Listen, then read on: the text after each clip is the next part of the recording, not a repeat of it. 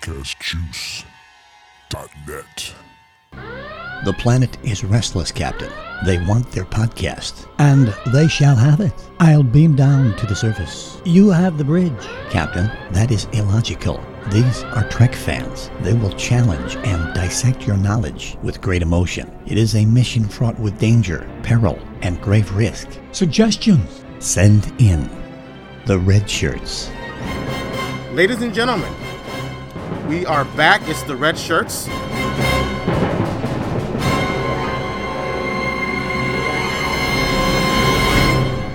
Picking up where we left off, I've got Big Sexy here. He's still chief engineer. And I've got my number one, Claire Lanay. How are you guys doing? Whoa. She gets promoted ahead of me? Did we notice that? What kind of sexual harassment are you trying to pull here, Q? I went there. Big I Sexy, went there. If I'm sexually harassing you, kill me.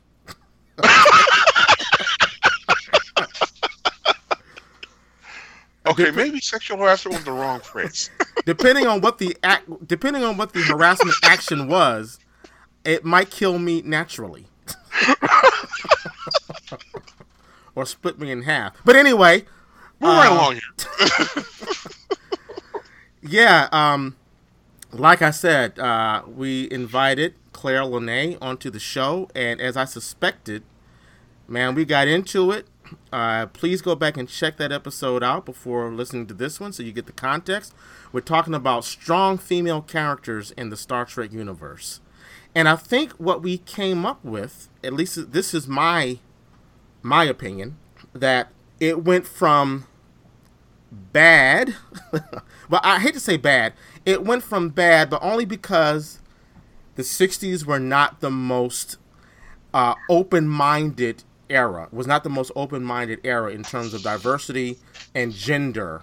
But then it took leaps and bounds forward with The Next Generation, and now we have just docked into DS9. We took some shore leave, so that's where we're gonna pick it up. We're gonna pick it up with DS9. Let's talk about DS9, and let's see if with that show we go forwards or backwards with gender equality. So let's examine some of the characters in that show. Now, let me just say, I know, Big Sexy, you are a DS9 enthusiast. Is that correct? Yes, I am. Okay, so I'm going to be relying on you. Maybe I should put you at the number one now. Claire, do you mind? You just can't play musical chairs with number one, man. Come on. Claire, do you mind if I put you in engineering and have Big Sexy sit to the right of me? Hey, I'm cool with that. I don't mind being your Belana Torres. There you go, my girl. All right. That's what I was hoping you was gonna say. See, we here with ours. See, right? All right. Although Damn. Big Sexy, she looks a lot better than you do, man. I gotta look at you now. Come on now. See, Okay. I'm not gonna go down that rabbit hole. I'm not. Be nice. All right. So, DS9, Deep Space Nine. I'm checking it out on Netflix right now. I wasn't a big fan of the show when it first aired. I was like, why don't these guys get off the freaking station? It's Star Trek, not Star Space Station. But in the third season, the characters are starting to develop. It's kind of like Star Trek Next Generation. The third season, and I'm kind of hooked. I have to admit it. And on DS9, I'm going to say you've got one of the strongest female characters of the franchise, being played by the alluring Nana Visitor, and that is Kira Nerys, a Bajoran character who is the first officer to Benjamin Sisko. So, Big Sexy, since you are more of a DS9 enthusiast, and I'm kind of learning the ropes about that series, give me your thoughts on Kira, Kira's character.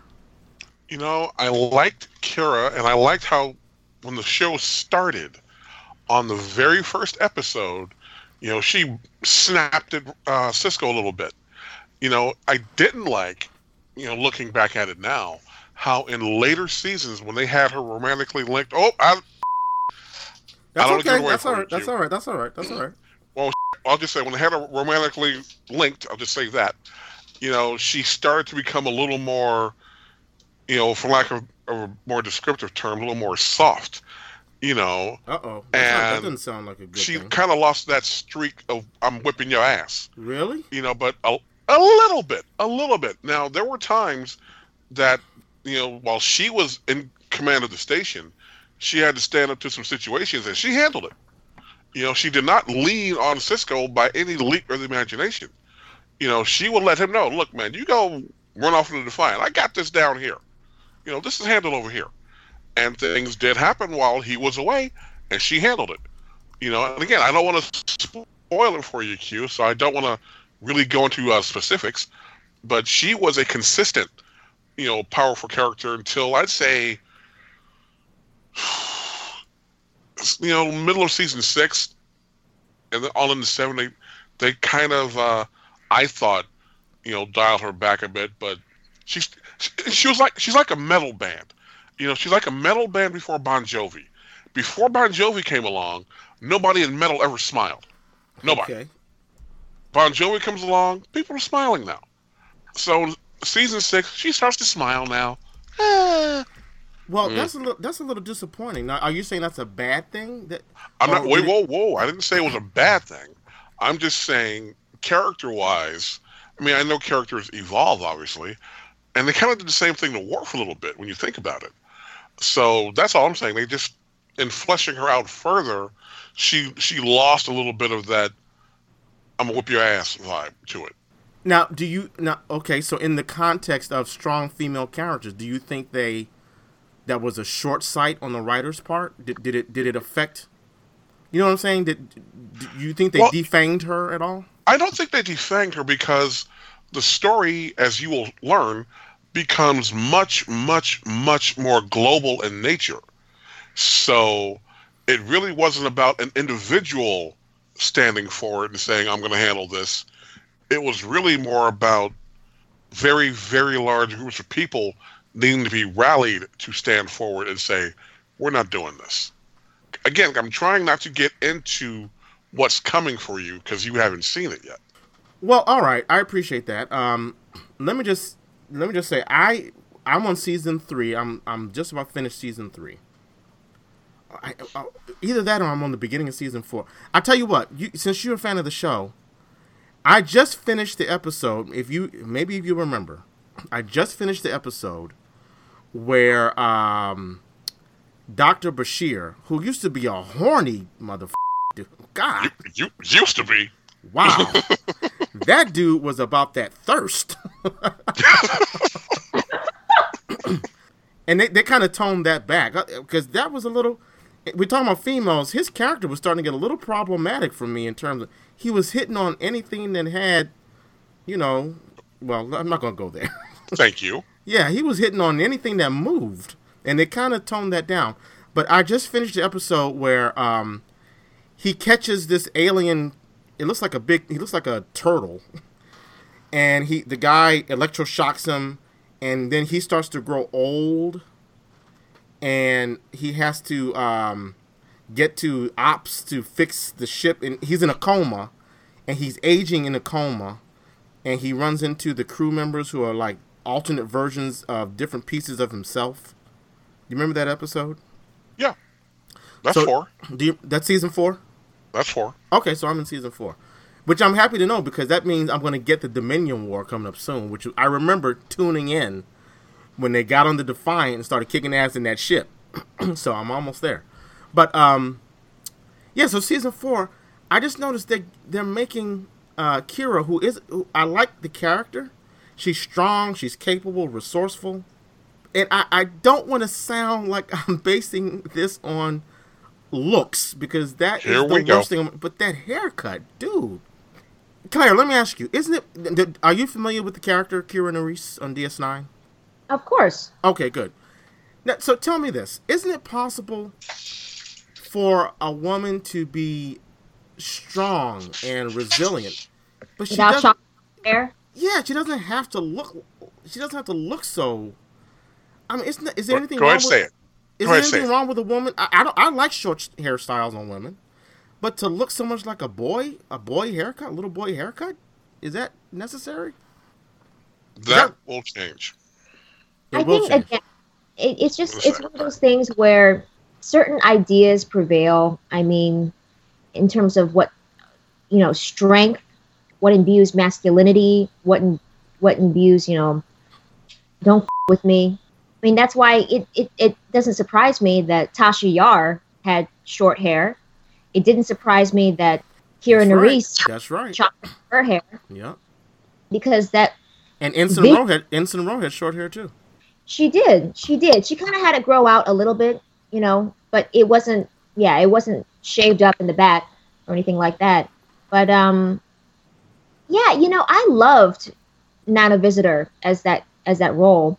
I still thought that she was incredibly sexy and engaging and powerful and didn't take no shit. And very much in that vein of Ro Laren. Just a fascinating character altogether. I feel that it's kind of built in. It's built into their DNA because of that conflict, the ongoing conflict between the Bajorans and the Cardassians.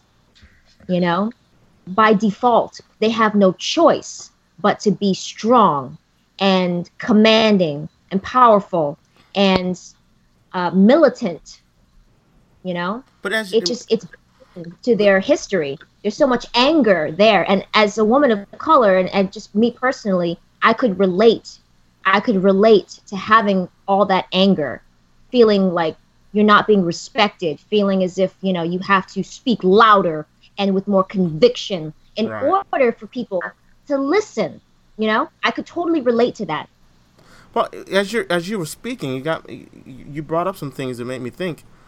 Now, I'm keeping original series out of the mix because that was what it was. But I'm thinking about it now. All of the female characters up to now, and even as we move forward, even as we move forward, you see the female characters who are intended to be strong and resourceful, resilient. They all have short dues. Whereas the characters who are more nurturing, the doctor, she takes care of people. Deanna Troi, she's the counselor. There's another character, and I just lost it. I think your premise is about to get taken a hit here. Yeah? Yeah. Okay, well, let's... Jadzia Dax. And how does she wear her hair? Long. She wore it up. Well, at least up to season 4, what I've seen, she wears it up. And to take it further, she's a Trill. Before she was a male. Wait, whoa! No, wasn't the Trill the Trill doohickey was in a male. Okay. I like how you call the alien a doohickey. I love that. Well, whatever the hell it is, the Trill, I don't want to call it organism, was in a male. Okay. Previous host. Thank you. Previous host was male. I know, but it's true that when the Trill become symbiotic with a host, and then they go to another host, don't they retain some of the psyche of each host? Yes. Well, see, all the memories. That might be problematic. Well, not problematic, but I don't know. I think I might have a conspiracy theory here. Used to be she was in a male host. The Trill was in a male host.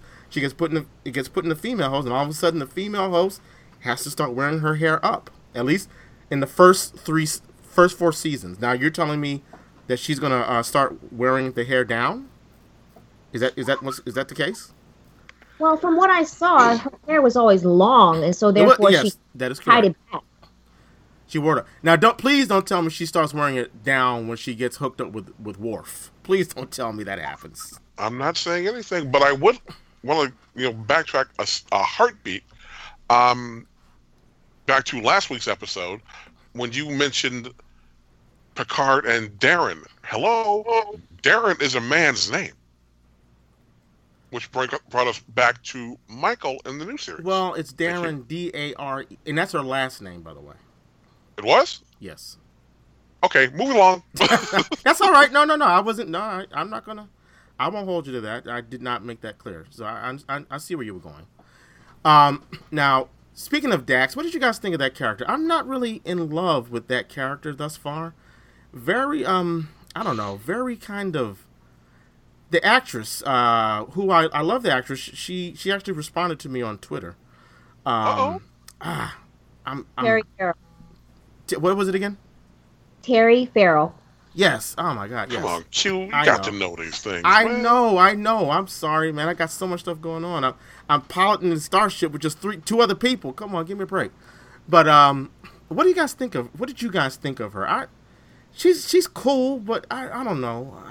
She's kind of milquetoast thus far. Again, I cannot go into that because I do not want to spoil what's coming up.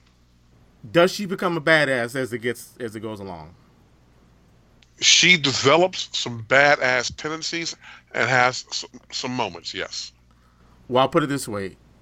If she marries Worf and they mate, she must have found some hidden strength somewhere. So I'm going to assume that she does become a stronger character. Again, I'm not going to spoil it. See, you got me wondering now. Please don't tell me that Worf had to become what's the word? What, neutered? Not neutered. I forget the what priest star? What's the word? Platonic. No. Please don't, because I want my Worf to get his groove on, because that batleth is not easy to carry when you're stressed out. But moving on, there's one other female character that I can think of in DS9, and I was feeling guilty about not liking this character, because I do not like this character. And one of the main reasons I don't like the character because I think the actress is absolutely god awful. Oh, shit. And that is, and I don't feel so guilty anymore because I researched her character, and there apparently was a blog entry that said, why do so many people hate? And the character is Keiko. Keiko. Yeah. O'Brien. Oh my God. I wasn't a fan of Keiko O'Brien. The Rosalind Chow was the actress. Horrible. I like her as an actress, but I don't like that character. No. I don't mind the character because the character, again, I'm only on season 4, but I think the character had a nice arc. She and O'Brien are having, the arcs thus far is they're having problems in their marriage because O'Brien got transferred to this god-awful space station that used to be Cardassian run. It's a Cardassian space station, which has been taken over by the Bajorans, and Starfleet is now managing it. And so Keiko is like, I have no purpose here. And that's a great dynamic to put in DS9, which I understand now is kind of like a soap opera, a dynamic soap opera. That's a great plot arc. And then she gets a school. They kind of underwrite that, but then she leaves to go on some sort of mining quest or some sort of archaeological dig, which I'm glad she's off the show because the actress is horrible. Claire, are you familiar with this character? Of course I am. She was on TNG. Yes, she was. That's where they got married. That's right. Oh my God, you're right. That's right. right. Things Day. You're an actress, Claire. What am I off base? I just don't find the actress convincing at all. She delivers her lines like she's reading them off of a cue card. I mean, I didn't necessarily buy into the chemistry between her and O'Brien. I think she's okay as an actress. I mean, I haven't seen Joy Luck Club in such a long time, so I can't remember, honestly, anything that this woman has ever done aside from Keiko. She was in MASH in the last season. Oh, okay. MASH, the TV show? MASH, the TV show. She ended up marrying Klinger. Was she playing a teenager or something? Because she's not that old on DS9. She was not playing a teenager, no. Wow, how old is she then? Because that show was all... You ask a woman how old she is, man. Come on now. Okay. I'm just saying she looks very young on DS9, so I'm surprised she was playing an adult on MASH. You know us Asians, we got a long shelf life. Oh, y'all don't crack either? Is that what you're saying? Crack. You know, she's got a point, Q. Okay. Ming Na. Look at Ming Na. You know what? You ain't lying. That woman, I think she's 51. and fun. I know. I'm like, yo, what the hell? Patent that she's got the Fountain of Youth patent or something, because she is. Ooh, wow, okay. When I saw she was 51 years old, I was like, this must be a typo.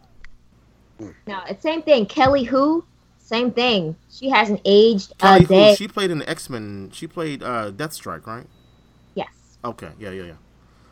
Yeah, man. All right, well, that's interesting. But I'm sorry. I'm not enamored of the actress. I don't find her convincing at all. I don't hate her. I just found the character to be utterly useless. Exactly. Yeah. Exactly. Oh, you know what? I do remember her in TNG. You know what I remember? And I hated her in this scene. They're talking about, I don't know what the episode is. I don't know what the plot was, but they're sitting at dinner. And O'Brien made steaks or something like that. Some kind of red meat. Some kind of meat dish. And Keiko's like, what, we're having red meat? How did you prepare this? And he's like, I made it with my hands. I made it myself. You didn't use a replicator? No. You handled red meat with your bare hands? Actually cooked this? You know the episode I'm talking about, right? Yes, I do. That whole scene was a little bit weird. Wasn't it? Because the thing is that he was so tired of eating the stuff that she was making. Right. He offered to cook. And so, and it's the 24th century, but come on, he's still an Irishman. Right. So he wanted some other stuff. He wanted some steak and potatoes. And she's looking at it like it's like some sort of scientific experiment, and she's got this stank look on her face. Right. Like, what is what is that? And he's like, oh, they're just he's like not even paying attention because he's actually stressed out about a former captain of his. Oh, was it The Wounded? The Wounded. So, I don't know. It was the one where his former captain That's The Wounded. intentionally killed Cardassian. Yes, one of my favorite episodes. That was, okay. That's a great episode. But I hated her after that scene. I was like, your man is cooking for you. What the? Come on now. Right. Be grateful. You got the night off. But yeah, for me, her character really had no dimension. She is literally just the wife. But again, to what I said before, I think they tried to give her more when they gave her they did the subplot of her starting a school with Cisco's son. Damn, Big Sexy, you gonna beat me up again? Jake. I don't know. Jake is useless. Just had to get that. No. I like Jake is a great character. Jake and Nog. I hate. We'll talk about that later seasons. I hate Ferengi. I hate the Ferengi characters, but I have to say, and I'm getting off topic, but Quark and Nog, I find myself liking them. You know what? You hurry up and catch up to the episode so we can get into this. Because Nog manned up. I'm sorry. What was that, Claire? The brother, Rom, yeah. He made me laugh.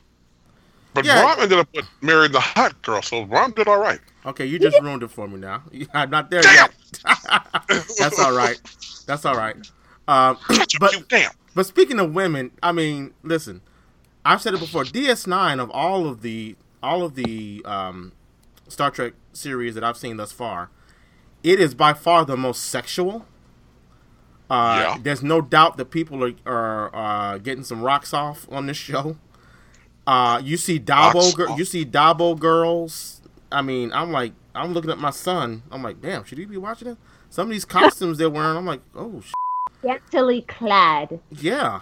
Little bit of trivia, just in case you guys didn't know. Nana Visitor and Alexander Siddig, they were married for a few years. The actual actors? Yes, as actors. Nana and Alexander, before when he first started the show, his credited name was Siddig El Fadil. Yes. Yeah. But then, of course, because of all the negative press towards Middle Easterns, he changed his name to Alexander Siddig. That's a shame. But yes, Kira and Bashir, those actors were married in real life. I'm not mad at him. She's cute. She's a tiny little thing. Are they not? Are they divorced now? Or? Yeah, they're divorced. Okay. Well, she's a dancer. I think she's a dancer, isn't she? Oh, I got a shot now. Cool. Listen to you. What? Did I say that out loud? Wow. Well, wait till we get to Voyager. There's some shots there I wouldn't mind taking, believe me. Anyway, I'm sorry, Claire. Now, I'm sorry, Claire. there is a problem here. What's that? Neither you nor Claire have finished the series, and there is another female cast member that I cannot speak about because you two do not know her, and I do not wish to spoil why and how she comes about. See, So I think I know who you're talking about. I didn't see those episodes as to leading up to how she becomes part of the show. But I am curious, and just like Q, I have to finish out the rest of the series. Well, go ahead and say who it is. I don't want to. No, not gonna, because I'm not. It's a domino effect, man. I don't want to do that. Is it someone that I would know from another series? No. Well, then how would it hurt? Just trust me. Because I'll just say this, Big Sexy.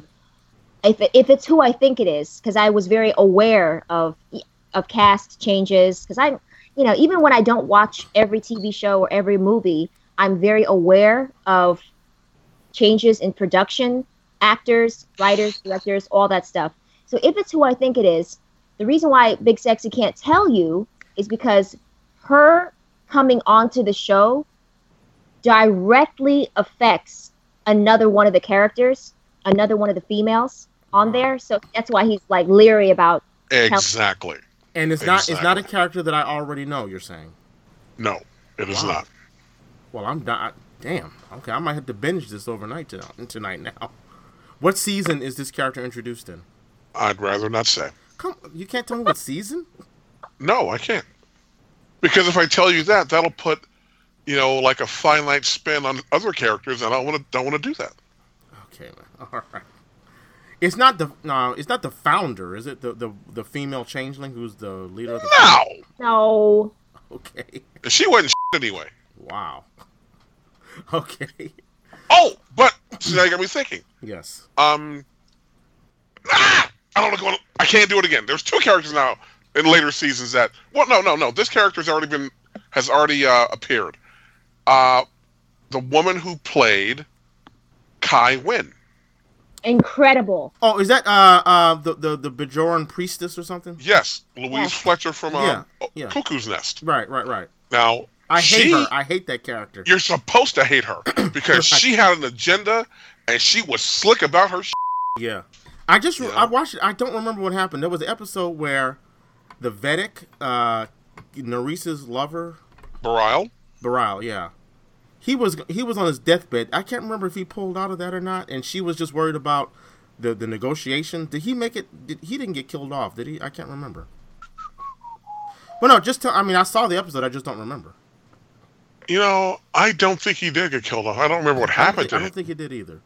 But he did not get killed off. But I think they broke up, though. They broke up, and he went on his own way, right? Yes. Okay. Right. But the thing about Wynn was there was this one episode, I think in the first couple of seasons.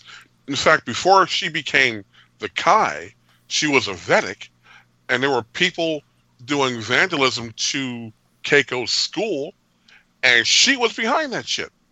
I think I do remember that. Yeah. I'm like, if you're supposed to be a person, because she didn't. Come on now. She didn't want Keiko teaching something that went against the Bajoran religion.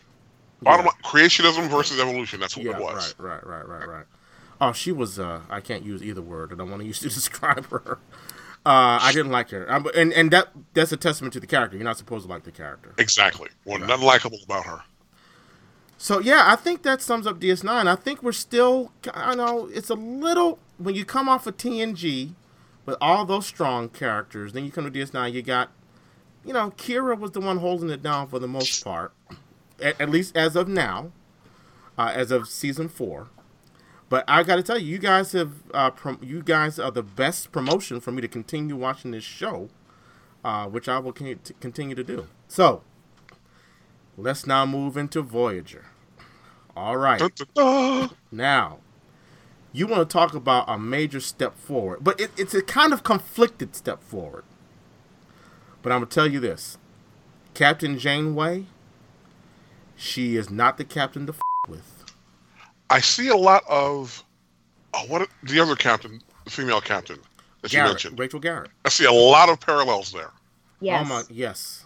Janeway. Garrett was not the one. If I can say it, I mean, I don't want to come off the wrong way. I mean, we are men and women here. Janeway was the sexiest thing going. One of the sexiest things going on Star Trek. And the reason I say that is because she was strong. She didn't play that. But she also knew, how do I put this? She was feminine. She was both strong and feminine. Okay? She had a love interest. I think his name was Mark. No, she had a husband. No, a fiance named Mark. Yes, a fiance, right? And there was also I loved this. It was a little dicey, but I loved that they went there with this, where there were a couple episodes where Captain Janeway was getting her toes curled by a holographic character. Y'all remember that? You remember? It was the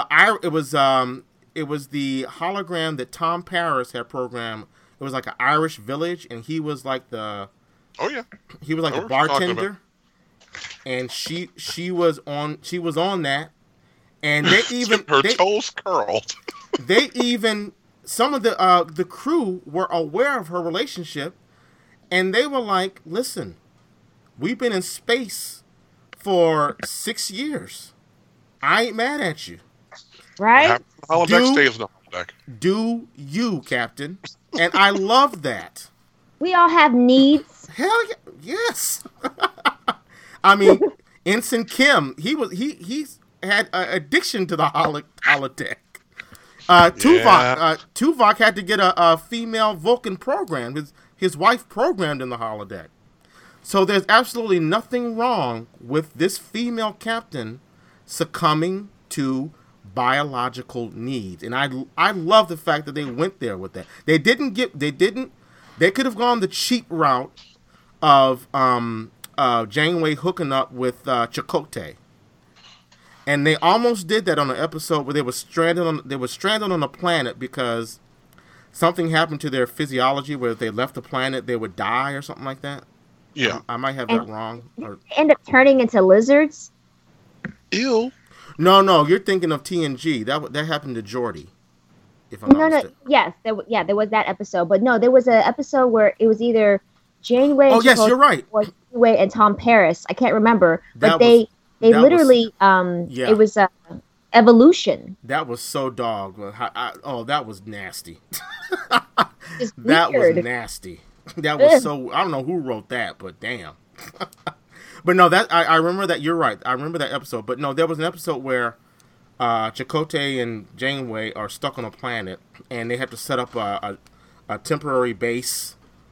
And I can't remember why why Voyager had to leave, but it was surmised that they had to stay on this. They had to live on this planet, and I think it had to do with something with a virus or something that they had contracted. Yeah.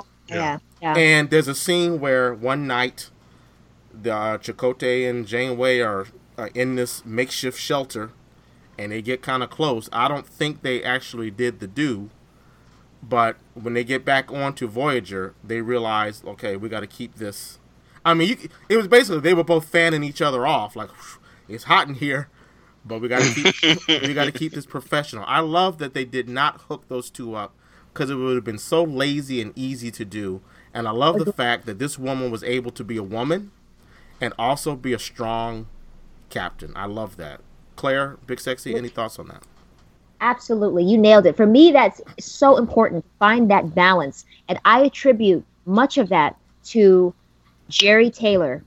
She came on Star Trek TNG as a writer, and incredible. Like, when you watch the behind the scenes stuff in the writer's room, listening to these people talk about the mentorship and getting notes from the producers and the showrunners and all that, they really described Michael Piller as the father and Jerry Taylor as the mother of the writer's room. And, much of that can be seen, their voice, their imprint, in TNG, the later years, and then of course onto DS9 and Voyager. But I really feel that it's because Jerry Taylor was able to, imbue in the voice, in the writing, that these are strong, intelligent women, but they are still women. Mm-hmm. Just because you're strong, just because you don't take no shit, and you are a badass, and you are a voice of authority, does not mean that you can't be feminine. Exactly. I agree 100%. A man, a man in a woman's body. To me, that's the thing that lazy writers fall into, that trap. Basically, taking a male character and just casting a woman. You can absolutely tell when that happens. But for me, it's only on the rare occasions that a certain amount of synergy or magic can allow the character to transcend that. And a great example would be Sigourney Weaver in Aliens. Yep. Ripley was written to be a man. But that was a male character? Yes. I did not know that. A male character. So in the first movie, directed by Ridley Scott, we get to explore this. And the thing with back in the 80s, you had this openness to that. You had people like Sigourney. You had people like Sean Young, who had a very androgynous look. So then in the second film, and I love that James Cameron directed the sequel, I love the fact that he understood and has always understood between that character and Linda Hamilton and, Zoe and Avatar. Like, he's always cast very strong women. But I love the fact that he knew from the get-go that it's only because they cast a woman that we felt more of a sense of vested interest in what happens. Because in the second film, when the mother alien creature is about to attack the little girl, Newt.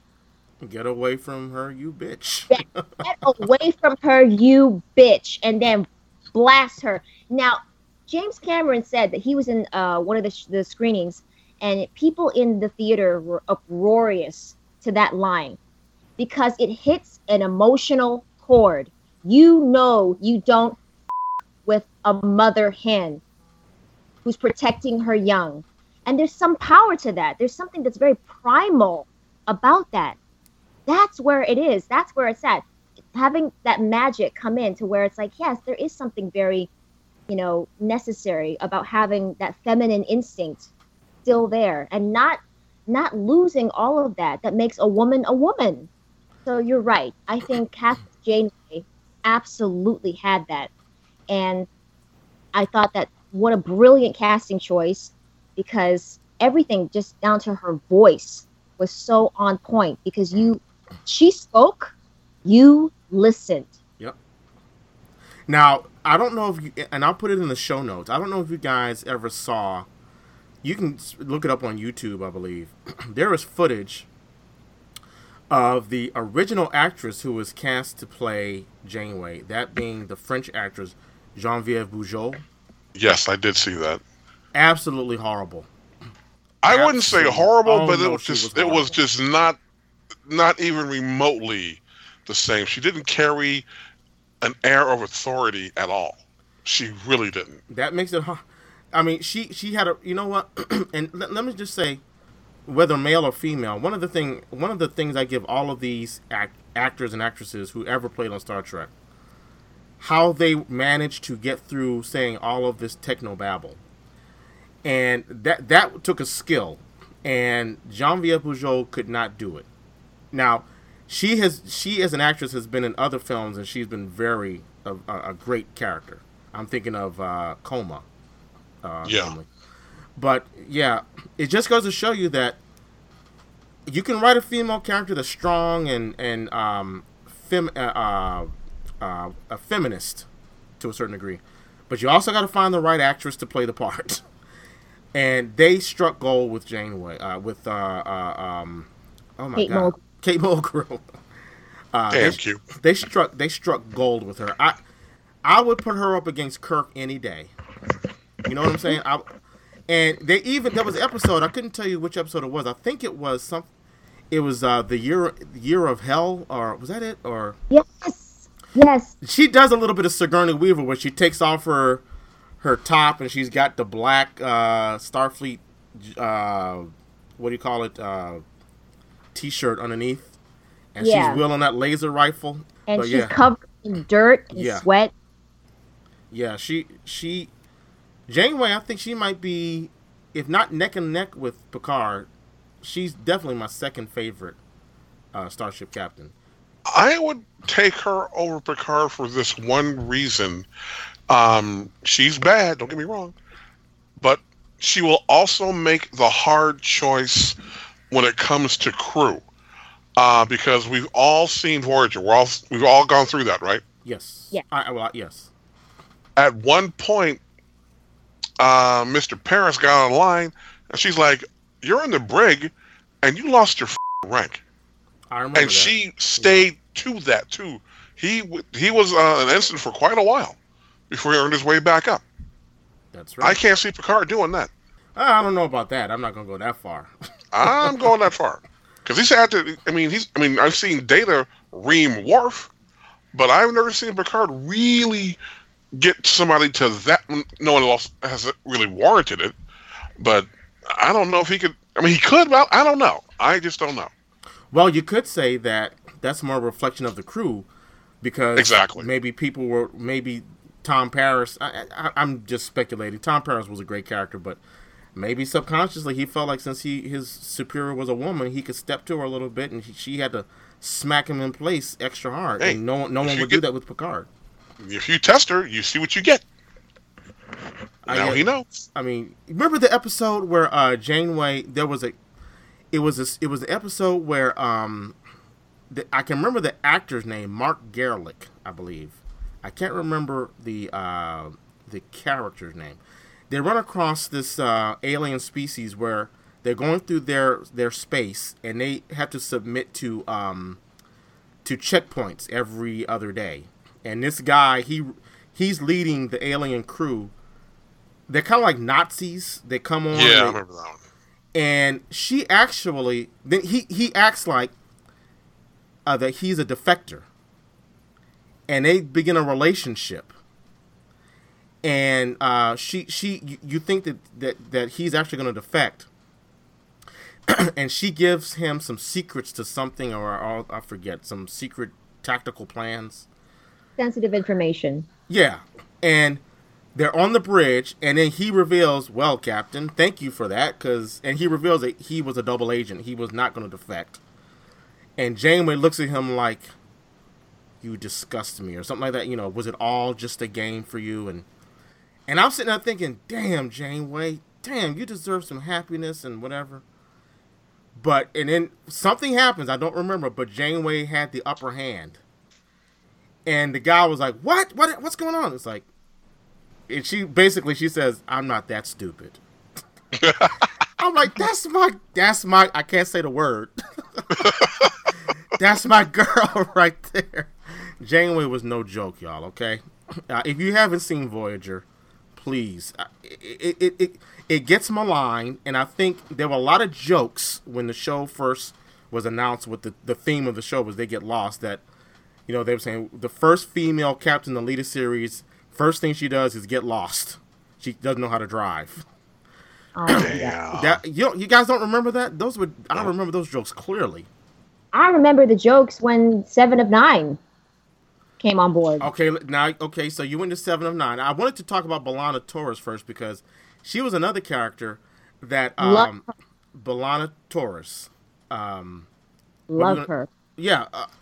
She started off as kind of one note, just angry, right? Yeah. And I'm thinking, this is a male writer writing this character who's got some frustrations with women. She's always angry, okay? But they really developed that character to almost to the point where I thought she was one of the most well-tracked characters throughout the series. We learned about her past. There was one excellent episode, and I have to say this. It made me identify with her as an African American, and made me I've always identified with Klingons as an African American. I've always kind of felt like Klingons were. Whenever you had a script they had to do with Klingons being treated unjustly, or particularly a lot of it happened in Star Trek 6. I always kind of identified with them. I know what episode you're talking about.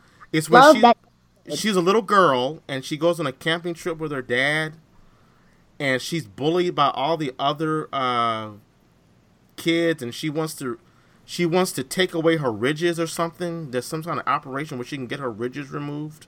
So what happens is that, Milana and Tom, they got married. Right. Okay. Oh, so it was the kid. They had a kid, right? And yes, that's what it was. They have a baby. They're gonna have a daughter. That's what it was. Yes. Yes. So she was able to see a pre-visualization of what the daughter will look like. Right. So when she saw the ridges, but they're a little bit more subtle, obviously, because it's going to be only a quarter Klingon as opposed to half. Right. So they're a little bit more subtle than hers, but she still sees them. And she tries to play God and alter the genetic physiology of the child while it's still, in utero, in her womb. Yep. So Tom is like breaking down the damn door. He's freaking out. Like, you would risk the life and the health and safety of our child for what? For this? What's wrong with you? He's going nuts. And this is a very intimate, this is a very raw, a very real and painful conversation between a husband and wife.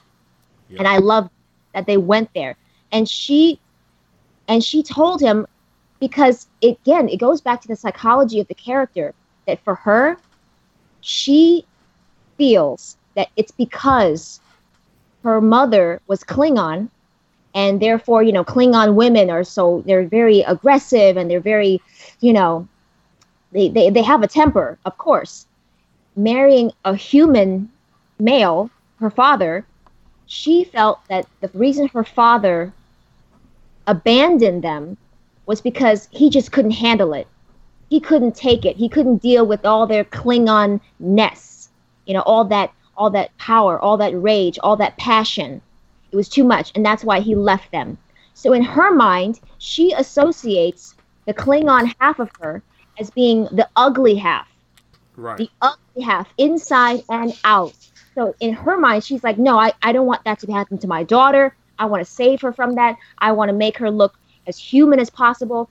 And there's something, when I saw that episode, like, I started crying. Like, there's something so vulnerable about having that conversation with somebody and saying, like, that part of me I feel is really ugly. I don't like that part of me. And then I love the fact that I'm getting emotional just talking about it. I love the fact that, he was like, what's wrong? I mean, I love that about you. I love all of you. I want to have 10 Klingon babies with you. It was a very powerful, you're absolutely right. It was a very powerful episode. And for me, like I said, I saw that B'Elanna representing, and maybe I'm speaking out of turn, but I'm going to say it, I saw her representing any interracial progeny, African Americans. I saw her representing people who aren't willing to accept part of themselves because society bears down on them, this oppressive society. And I thought that was an excellent episode. I bring it up to say that, again, B'Elanna Torres was a strong character, but she was flawed, and that made her more human. Even though she's half Klingon, it made her so human. Excellent episode. So relatable. And so relatable. That episode really touched me. That was so deep down, raw, honest, something that a lot of us can completely empathize with, those feelings. And there was another episode with B'Elanna where she was being very risky. She would do hologram programs without the risk safety protocols on. Mm-hmm. And because she just she wanted to feel something. So even though they started this character, I don't know if you remember that episode. I just remember ending with her eating banana pancakes. But that character was started off just one dimensional, but she became a very well-rounded character. She eventually became a mother.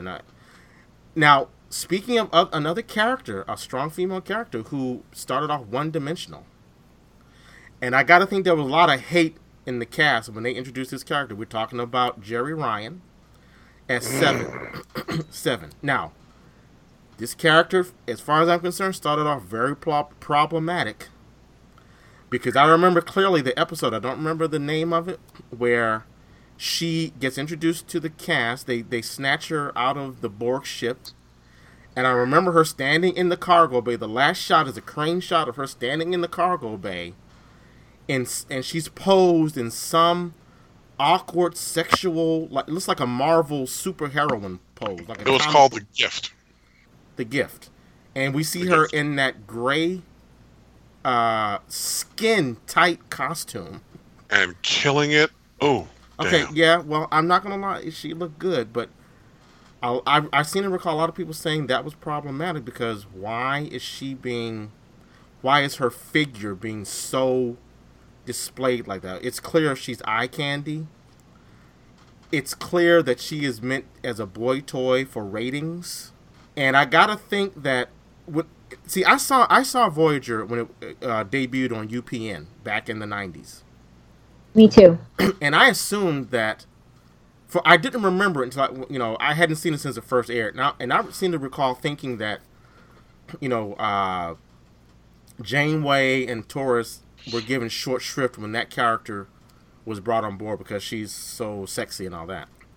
Looking at it on Netflix, that really wasn't the case. I think, even though she was clearly sexualized, they did not sacrifice the dynamics of, particularly of Janeway and of Torres, because they added this character who was brought on board, I assume, to increase male viewership. I don't know.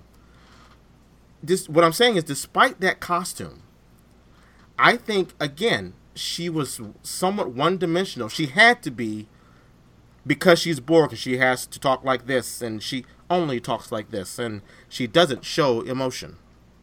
Right? But again, I think that they managed to uplift that character. They managed to make that character into something greater than some of its own parts. Because I love seeing Janeway fight for Seven and fight for her to integrate her back into humanity. So what are your guys? I want to hear your take on the character of Seven.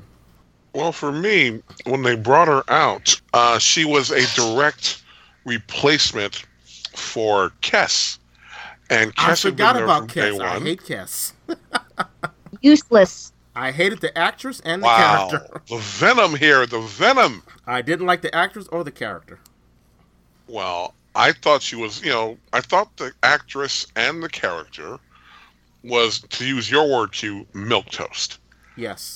She was very, safe and, I'm Kes, I hang out with, Neelix and blah, blah, blah, blah, blah.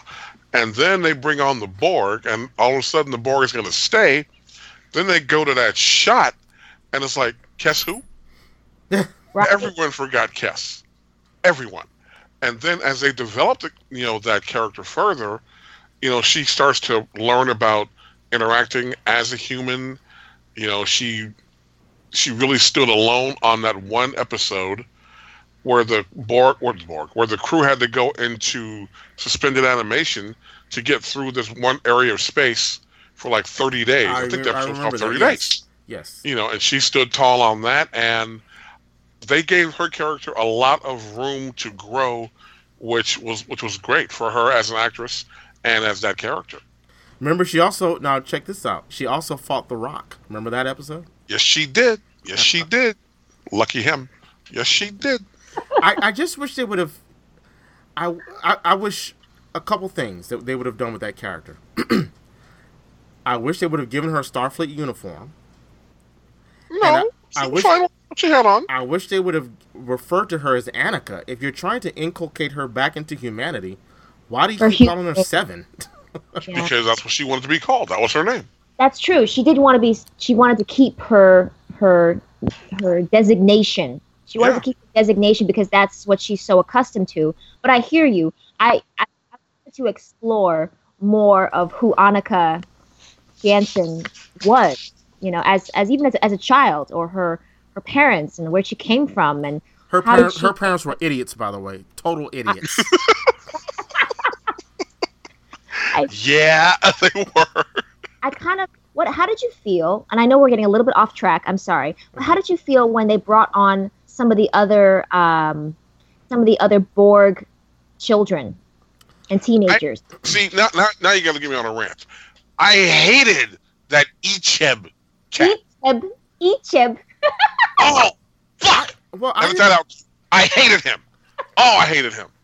I didn't mind. I also didn't mind. What was her name? Natalie. The little the girl whose mom died. She had the Naomi Wildman. Naomi. Equally useless. I take Icheb was in a class by himself. No, listen. I didn't mind it because that was Seven's. That was the catalyst that the writers introduced for Seven to become more human. She was their guardian, if you will. Naomi Wildman became Seven's first link to humanity. So Icheb useless. I thought Icheb was I thought he was a great character. I hate him more than I hate Wesley Crusher, and that's saying something. Yay! There was an episode with Icheb where he meets with his family, and it turns out they had some ulterior motives for trying to reunite with him. And Seven was the one fighting for Icheb. I thought that was a great episode. It was a turning point for Seven, and you don't get that if you don't have the character of Icheb. Remember that where they Icheb? I remember it. Yeah, so it was just on the other day. Actually, yeah, I remember it. So I think what happened is that Icheb became to Seven what Seven started out as for Captain Janeway, because when Janeway exactly was like, you know what I'm saying? Like Janeway took on the role of the mother, the caretaker, the mentor, the teacher. It's funny you say caretaker because that got him lost in the Badlands. I know, right? And remember what happened with Seska?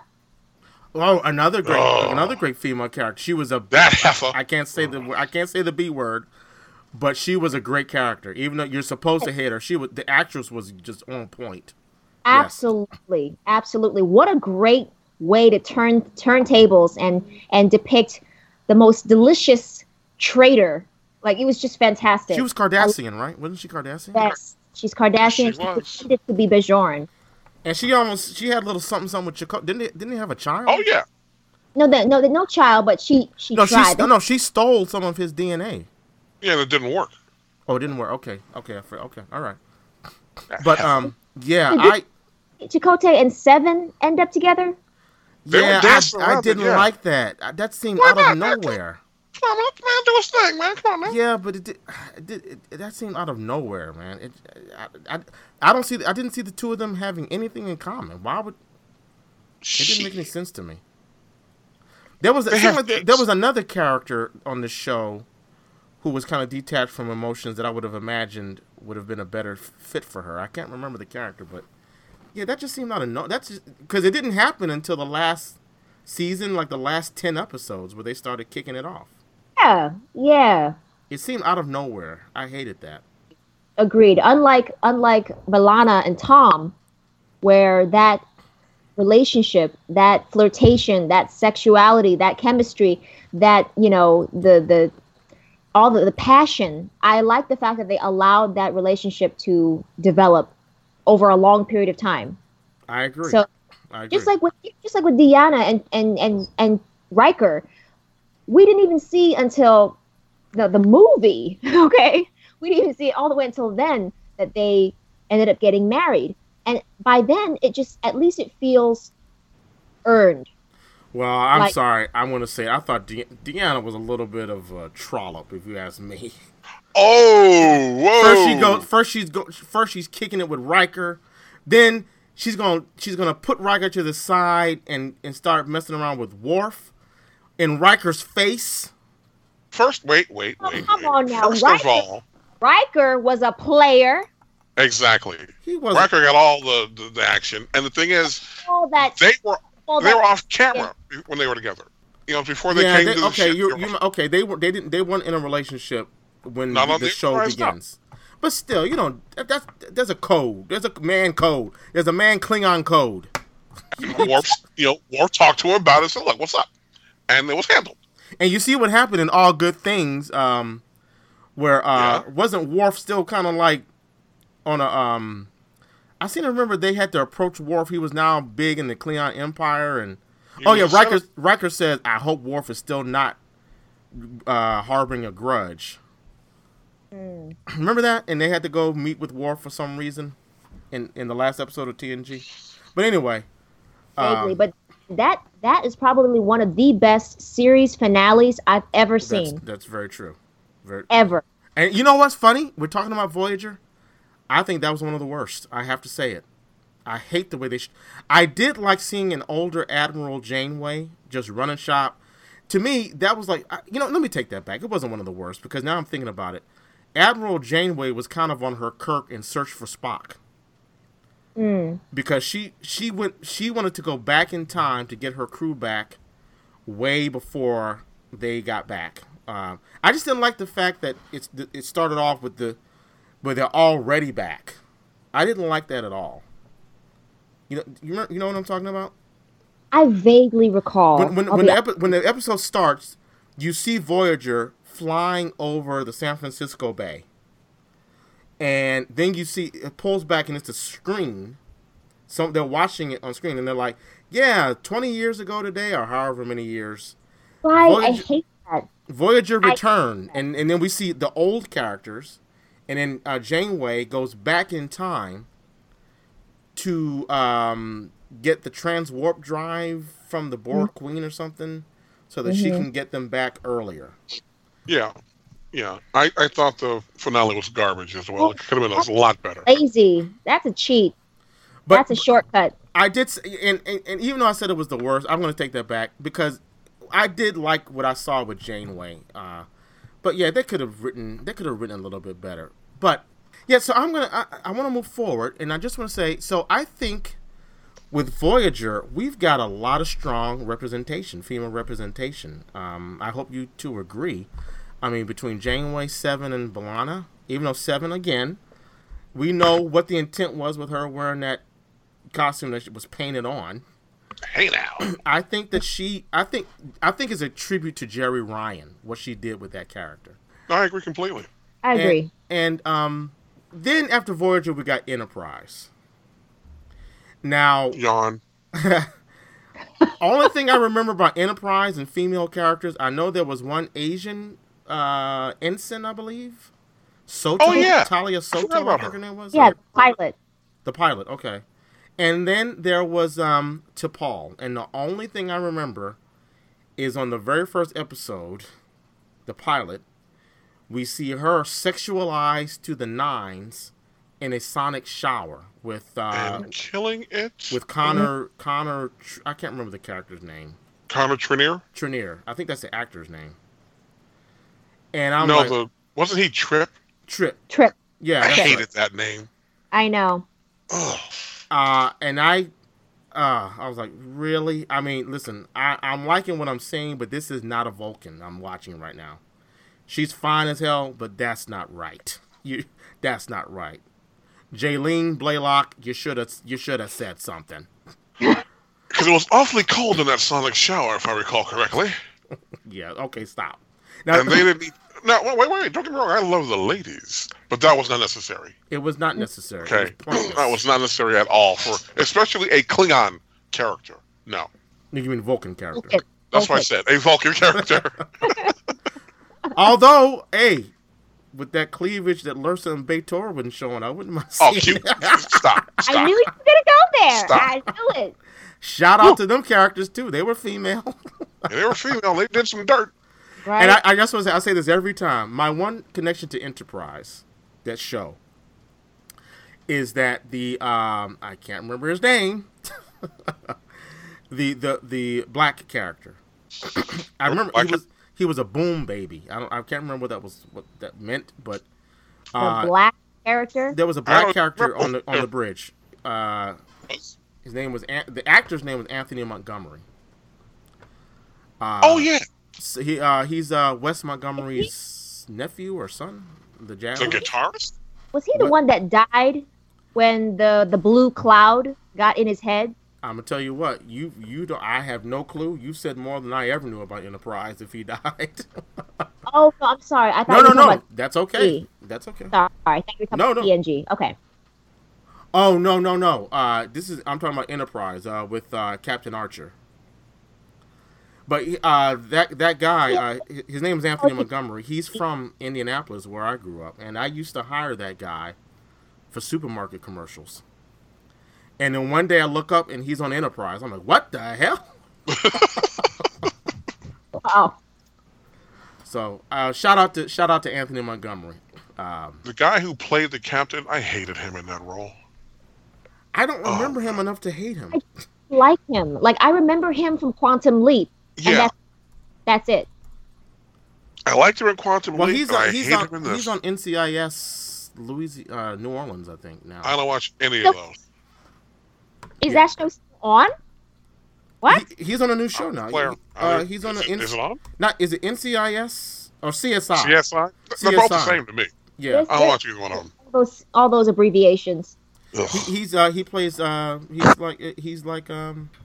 it's CSI New Orleans, if I'm not mistaken. But yeah, so I can't really speak to Enterprise. I got nothing. Yeah, I don't either. Honestly, it just never piqued my interest when it originally came on. And yeah, it kind of threw me for a loop, seeing all the trailers and the commercials with Jaylene Blaylock naked in the shower. Right. I'm like, I don't know how I feel about this, but this does not like Star Trek. She wasn't naked. I thought she was scantily clad. Was she naked? I mean, I don't know. She could have been, because it was looking good. In the shower. Well, yeah, that, again, I'm a heterosexual male, so it was, yeah, I'm not going to lie, I liked seeing it, but it was stupid and totally unnecessary.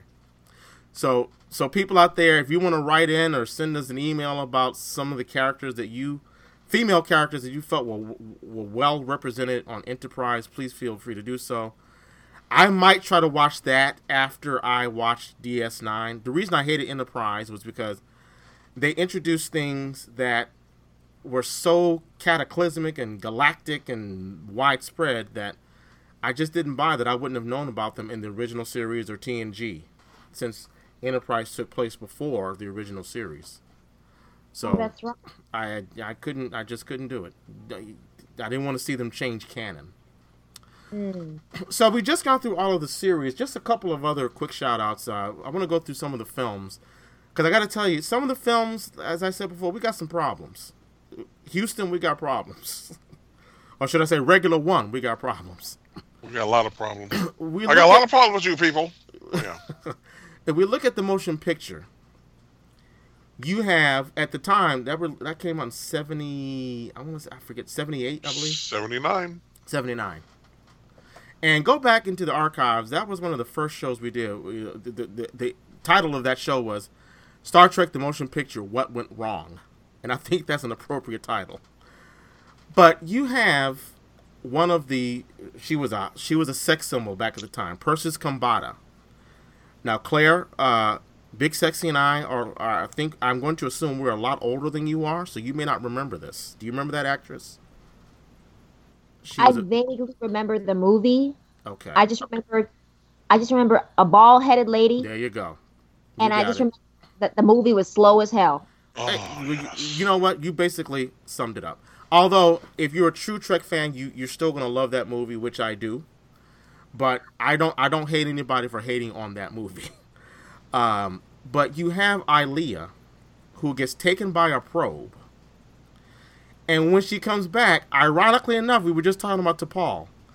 Big Sexy, where do they find her when she boards the ship again as a probe for Voyager? Where do they find her? Oh, jeez, I do not remember. I hate to say that. They find her naked in the sonic shower.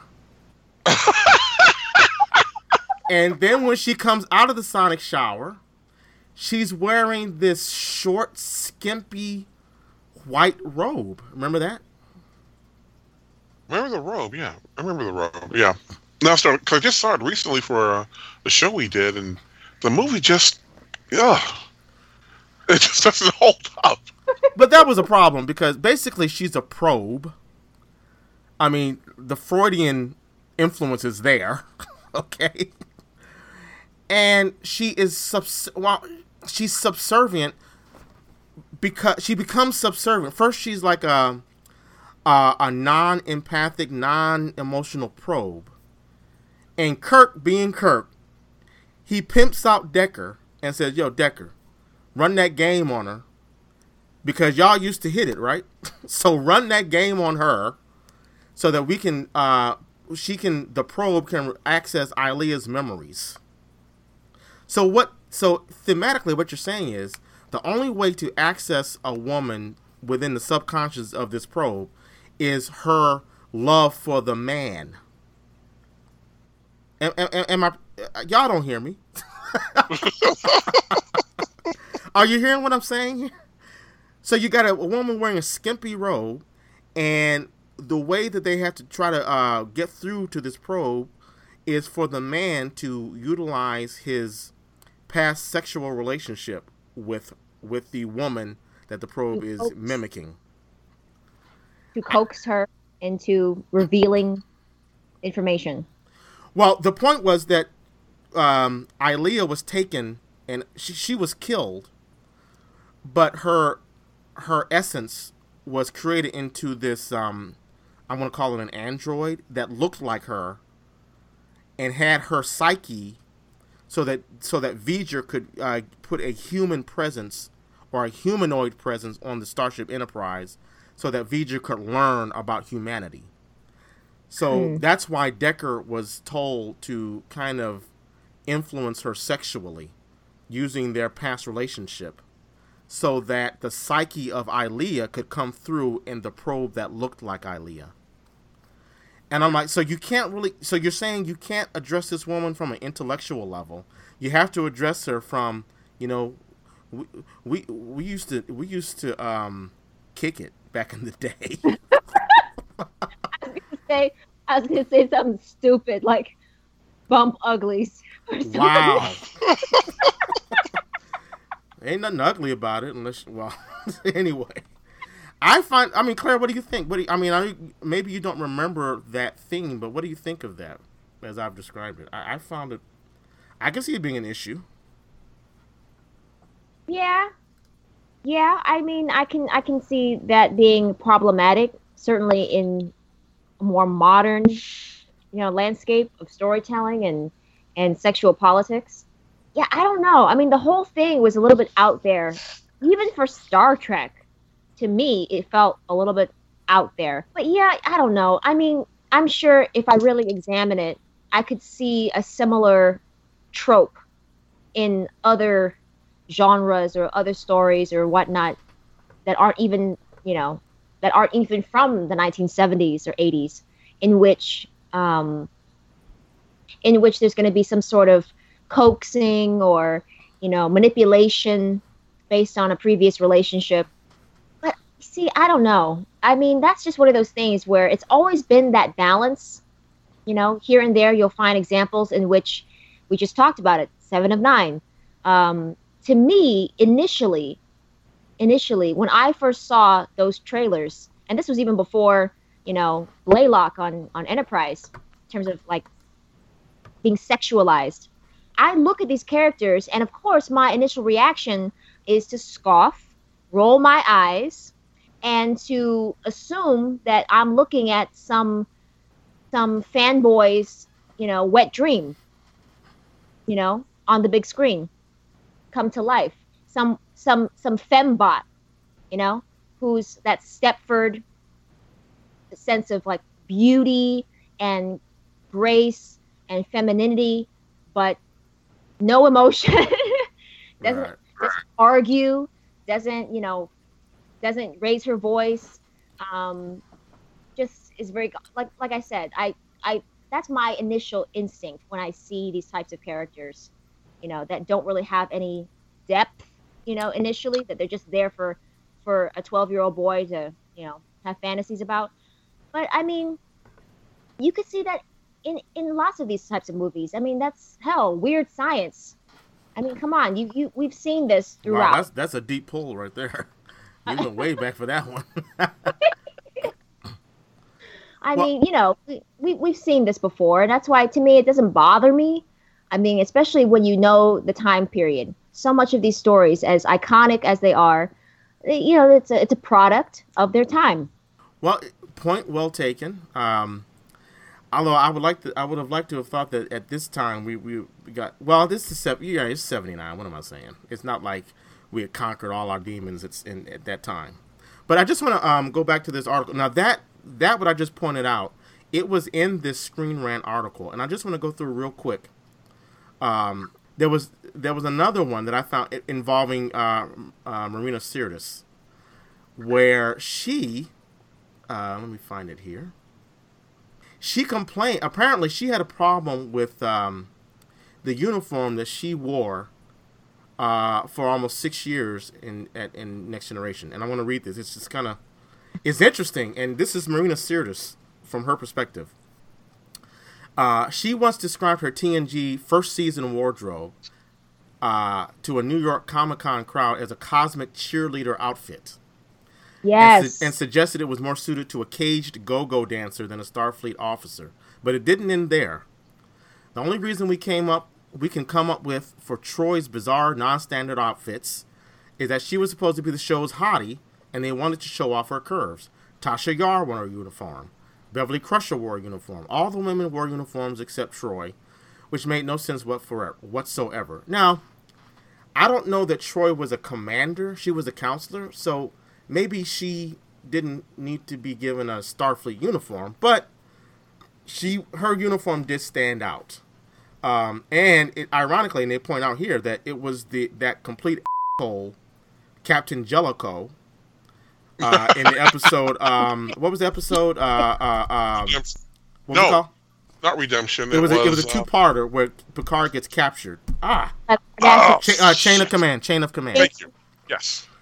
It was that asshole. It was him who ordered her to get into a Starfleet uniform. Ironically, so it was this kind of sexist guy who ordered her to get into a uniform. Made me laugh. She looked great in the uniform.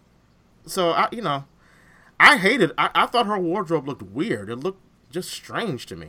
It's bizarre. Yeah. They all do bizarre things with her outfits, with her hair, and like I remember her cleavage always had to be out. Hey now. Yep. They talk about that too. And I can see why, looking back on it, Marina would probably be a little fed up with the fact that for so long she had to be, kind of in these cat suits or in a weird, dress or something. When, I mean, it's not like she's a civilian, okay? She did hold a rank. Even before she took the exams to be a full commander, she did have a rank. I mean, it's not like she's just, some random person that they allowed. She had a Starfleet rank? Yes. Yeah. Yes, that's why she took the exams. I thought she was just a counselor. That's what she decided. She later on in the season, she got fed up, and she and Gates McFadden, you saw more episodes of them in the captain's chair. Well, then that is some bullshit. She should have been wearing a uniform. Agreed. Exactly. All the more reason why it's absurd and insulting that she has to have these weirdo hairstyles. And I remember that very clearly in the pilot. She's wearing a dress and the boots, and she absolutely was right. That's right. She was. Yes, an intergalactic cheerleader. You're right. Yeah. Oh, that was an awful uniform. I mean, as hot as she was, that was an awful. It did not flatter her at all. It was ugly. It was hideous. It was ugly. She did look like a Starfleet cheerleader. Yes.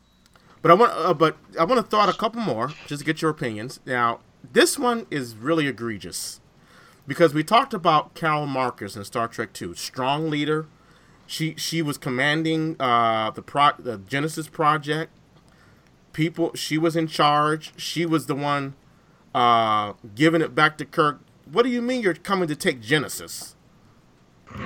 And then we get the Carol Marcus. We're moving to the Kelvin timeline and into darkness as the bile rises up in my throat. And we see Carol Marcus. I don't remember the Eve. What's her name? Alice Eve, I think her name was. What did we get? We get her stripping in the shuttlecraft. Bra and panties. You remember that? You do remember that, Big Sexy, right? I didn't see it. Oh, you didn't see Into Darkness? No. I refuse to watch any of those bullshit Kelvin Universe ones. Wow. Well, I can't blame you. I can't blame you. That's how I feel about Ghost in the Shell and Iron Fist. Like, I hear you. I hear you.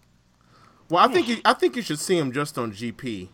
Just so you know what's going on in the just so you know what's going on. See, I had to restart that since I'm gonna have to bleep that out. And I can't talk over you while you're saying. But I think you gotta look just so you know what's going on in the Trek universe, whether Kelvin or Prime. Well, I saw the first one and thought it was garbage. I'm like, you know what? I can't do this anymore. No, I'm not going to waste my time. The characters aren't even right. You know, now granted, I only watched it because there was a 5-part comic book from IDW that set up that whole thing. So that's why the real Spock was there. So it's an alternative timeline, all that. But no, not for me. Well, if you didn't like that one, then you will hate Into Darkness. Exactly. But yeah, that Carol Marcus, like, listen, I don't really know the actress very well, like, I don't in terms of her work, but it just goes to show you. It just goes to show you that the way they treated her character, like, with such little respect, that she literally is set up to be part of the family at the end of the film, and then by Star Trek Beyond, she's nowhere to be found. Nope. Although you can say the same thing about Star Trek 2 into Star Trek 3 and the rest of the movies. But in terms of being basically just a sore thumb, and even J.J. Abrams has admitted openly that joke didn't land. Wait, and which joke is that? With her, with her being like, okay, look away, and he does. Yeah. Captain Kirk, Chris Pine, and then she's like trying to change into the hazmat type of thing, and so she took off her clothes, and so he turns around to take a peek, and she's like, turn around, and the whole thing is that it's trying to just kind of lean into the whole, James Kirk is a ladies' man and blah blah blah, but the thing is, it just fell flat. It did, it was pointless. Pointless and denigrating, and just like literally 10 steps back in terms of how we are supposed to respect women, especially in the future, for God's sakes. But yeah, that whole thing with Carol Marcus in Into Darkness, that iteration was awful, just awful. For me, I get a kick out of it, the movie in general, just because I enjoy seeing Cumberbatch, chew up the scenery. But other than that, as a Mongolian Sikh named Khan, yeah, it was great. Yeah. Exactly. Yes, exactly. But I mean, hey, overall, I'll watch them just because, like you said, on just general principle of us being Trek fans. Sure, let's take a look. And you and I, we talked about this before. We lean more towards Team Trek than Team Wars.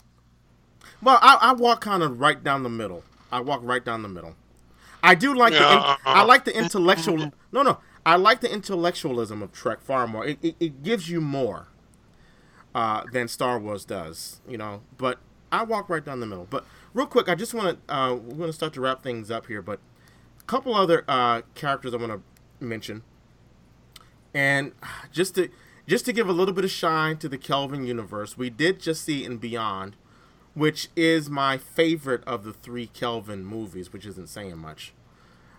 We saw Kayla, played by Sophia Boutella, I'm going to say. Jayla. Thank you.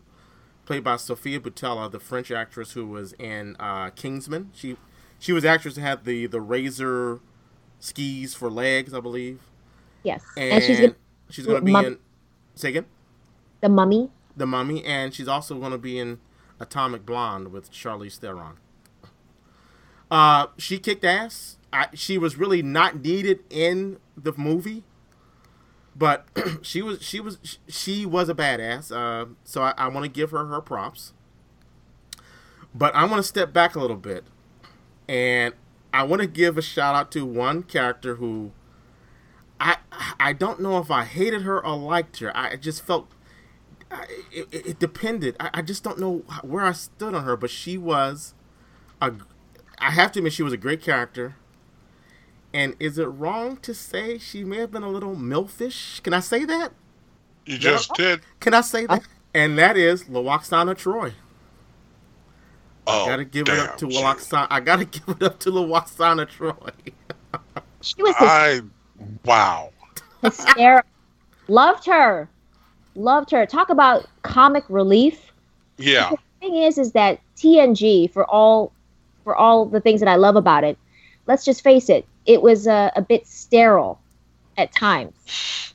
And so it was nice. It was nice to have certain elements or certain characters like Lwaxana come onto the show and just be so brazen and bold and wild and unpredictable and obnoxious and throw Picard and the other crew off their game so that things don't feel so stiff and so regimented all the time. Great character. Lots of fun. Great character. Naked weddings. That's all I got to say. But see, Q, you're taking it a little too far. I'm going to say this. She appears on, at least, maybe she has future appearances I haven't seen yet, but on DS9, she appeared in the second season, I think it was season 2, maybe it was season 3, where she and Odo get trapped in some sort of elevator, in a turbo lift. Yes. Yeah.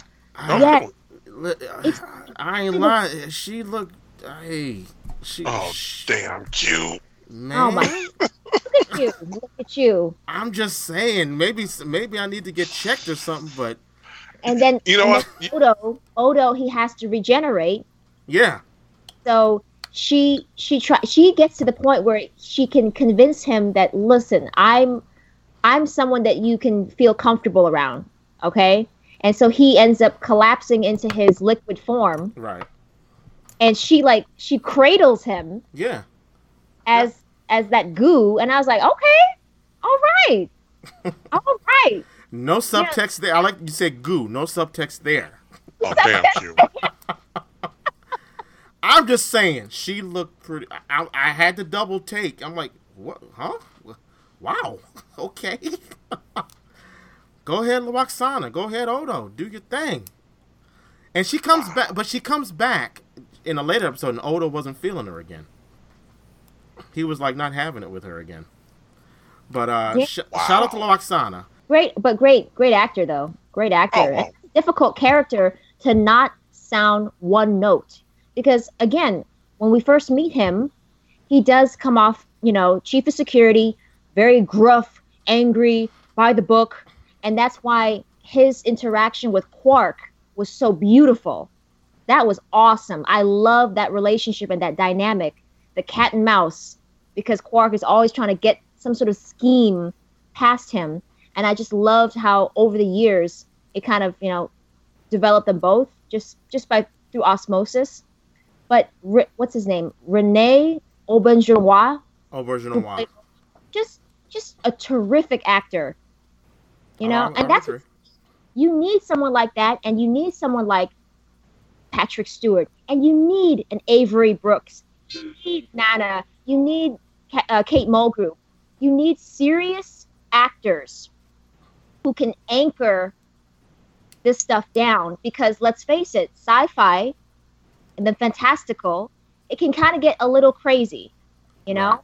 You gotta take these people in there to really anchor it down. So otherwise we're not going to be able to take it seriously. I just want to capitalize on what you just said, and I agree with you 100%. But you did mention mostly male actors. And I want to say that I think to go the other direction, that you really need, it shows you that you need strong characters regardless of gender. You need to have strong characters, and I'll say diverse more in terms of gender than race, but that gives you the perspective of, it gives you a perspective that makes it so dynamic and more real. And to that point, you need to have female writers in that writing room. You, Claire, you just talked about Jerry Taylor. Yes. And what she brought to was it Voyager? I mean, she started on TNG, TNG, and then ended up becoming showrunner for DS9 and Voyager. Exactly. So that's what I'm saying. You got to have females in that writers' room as well. There has to be representation. And I think as we've proven today, although Star Trek has its ups and downs, you cannot deny that there have been some dynamic female characters in this iconic institution. And I hope to see more. And that's why I cannot wait to see Discovery, to see how Michelle Yeoh's going to put it down, how Sonequa Martin Green's going to put it down. And I just want to see the dynamic between number 1 and Captain Lorca. And I want to see how Michelle is going to be inculcated or brought into that cast, because I know she's got her own starship. Beautiful. She's a captain. But don't just relegate her to the side. I mean, we love Michelle Yeoh. She's an action star. So give her her due. Just keep it up. Keep it up, guys. But to Claire's point in the previous show, we just want to see the show hit the air first.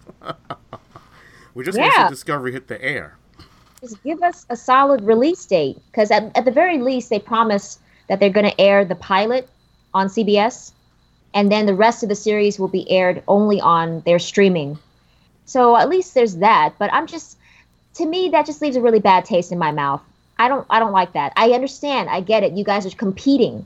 You guys are trying to get in the subscription, content game, because you got to keep up with HBO, Showtime, Netflix, Amazon, Hulu. I understand what they're doing.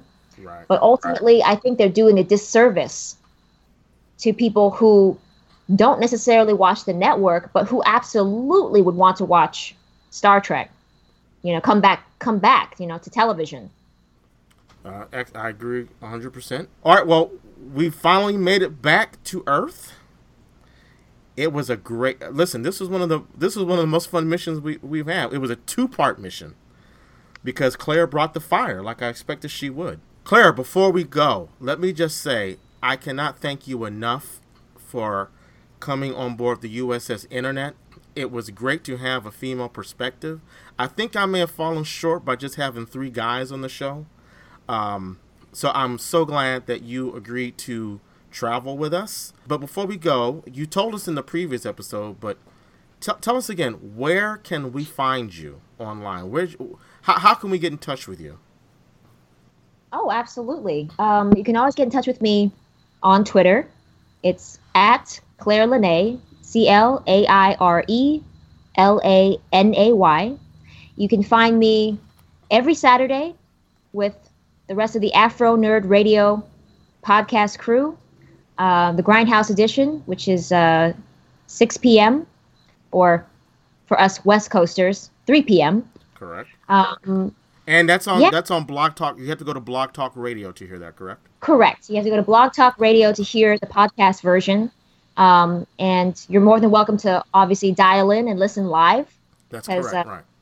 Because we go a little crazy. I mean, we have a lot of fun. And I want to thank you. I want to thank you, Q. I want to thank you, Big Sexy, for having me on board.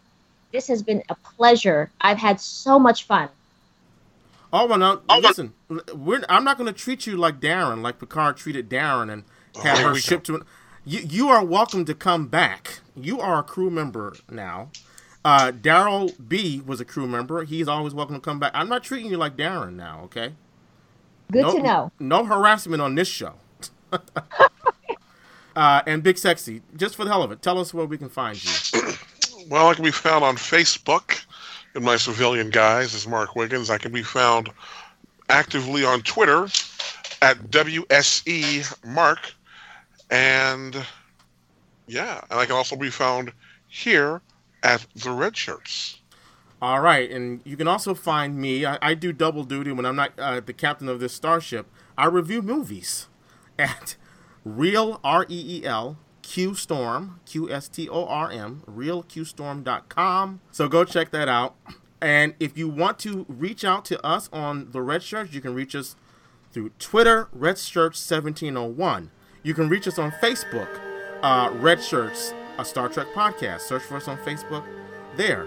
You can reach us on Tumblr under Red Shirts. And you can email us, redshirtspodcast@gmail.com. This was a hell of a journey. That's all I can say. Thank you, Claire. As always, thank you, Big Sexy. Well, we're out of here. We will see you on the next mission. Take care, guys.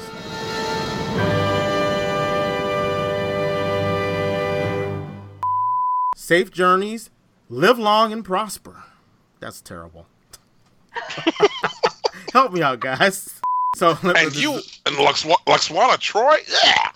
Ugh. Man, I'm sorry. She looked good. Come on, man. She looked good on that episode. I'm sorry. Red Shirts is not endorsed by Paramount Pictures, Viacom, or CBS. It is intended for entertainment and informational purposes only. Star Trek, the Star Trek logo, and all names, pictures, and audio of Star Trek characters are registered trademarks and/or copyrights of their respective trademark and/or copyright holders.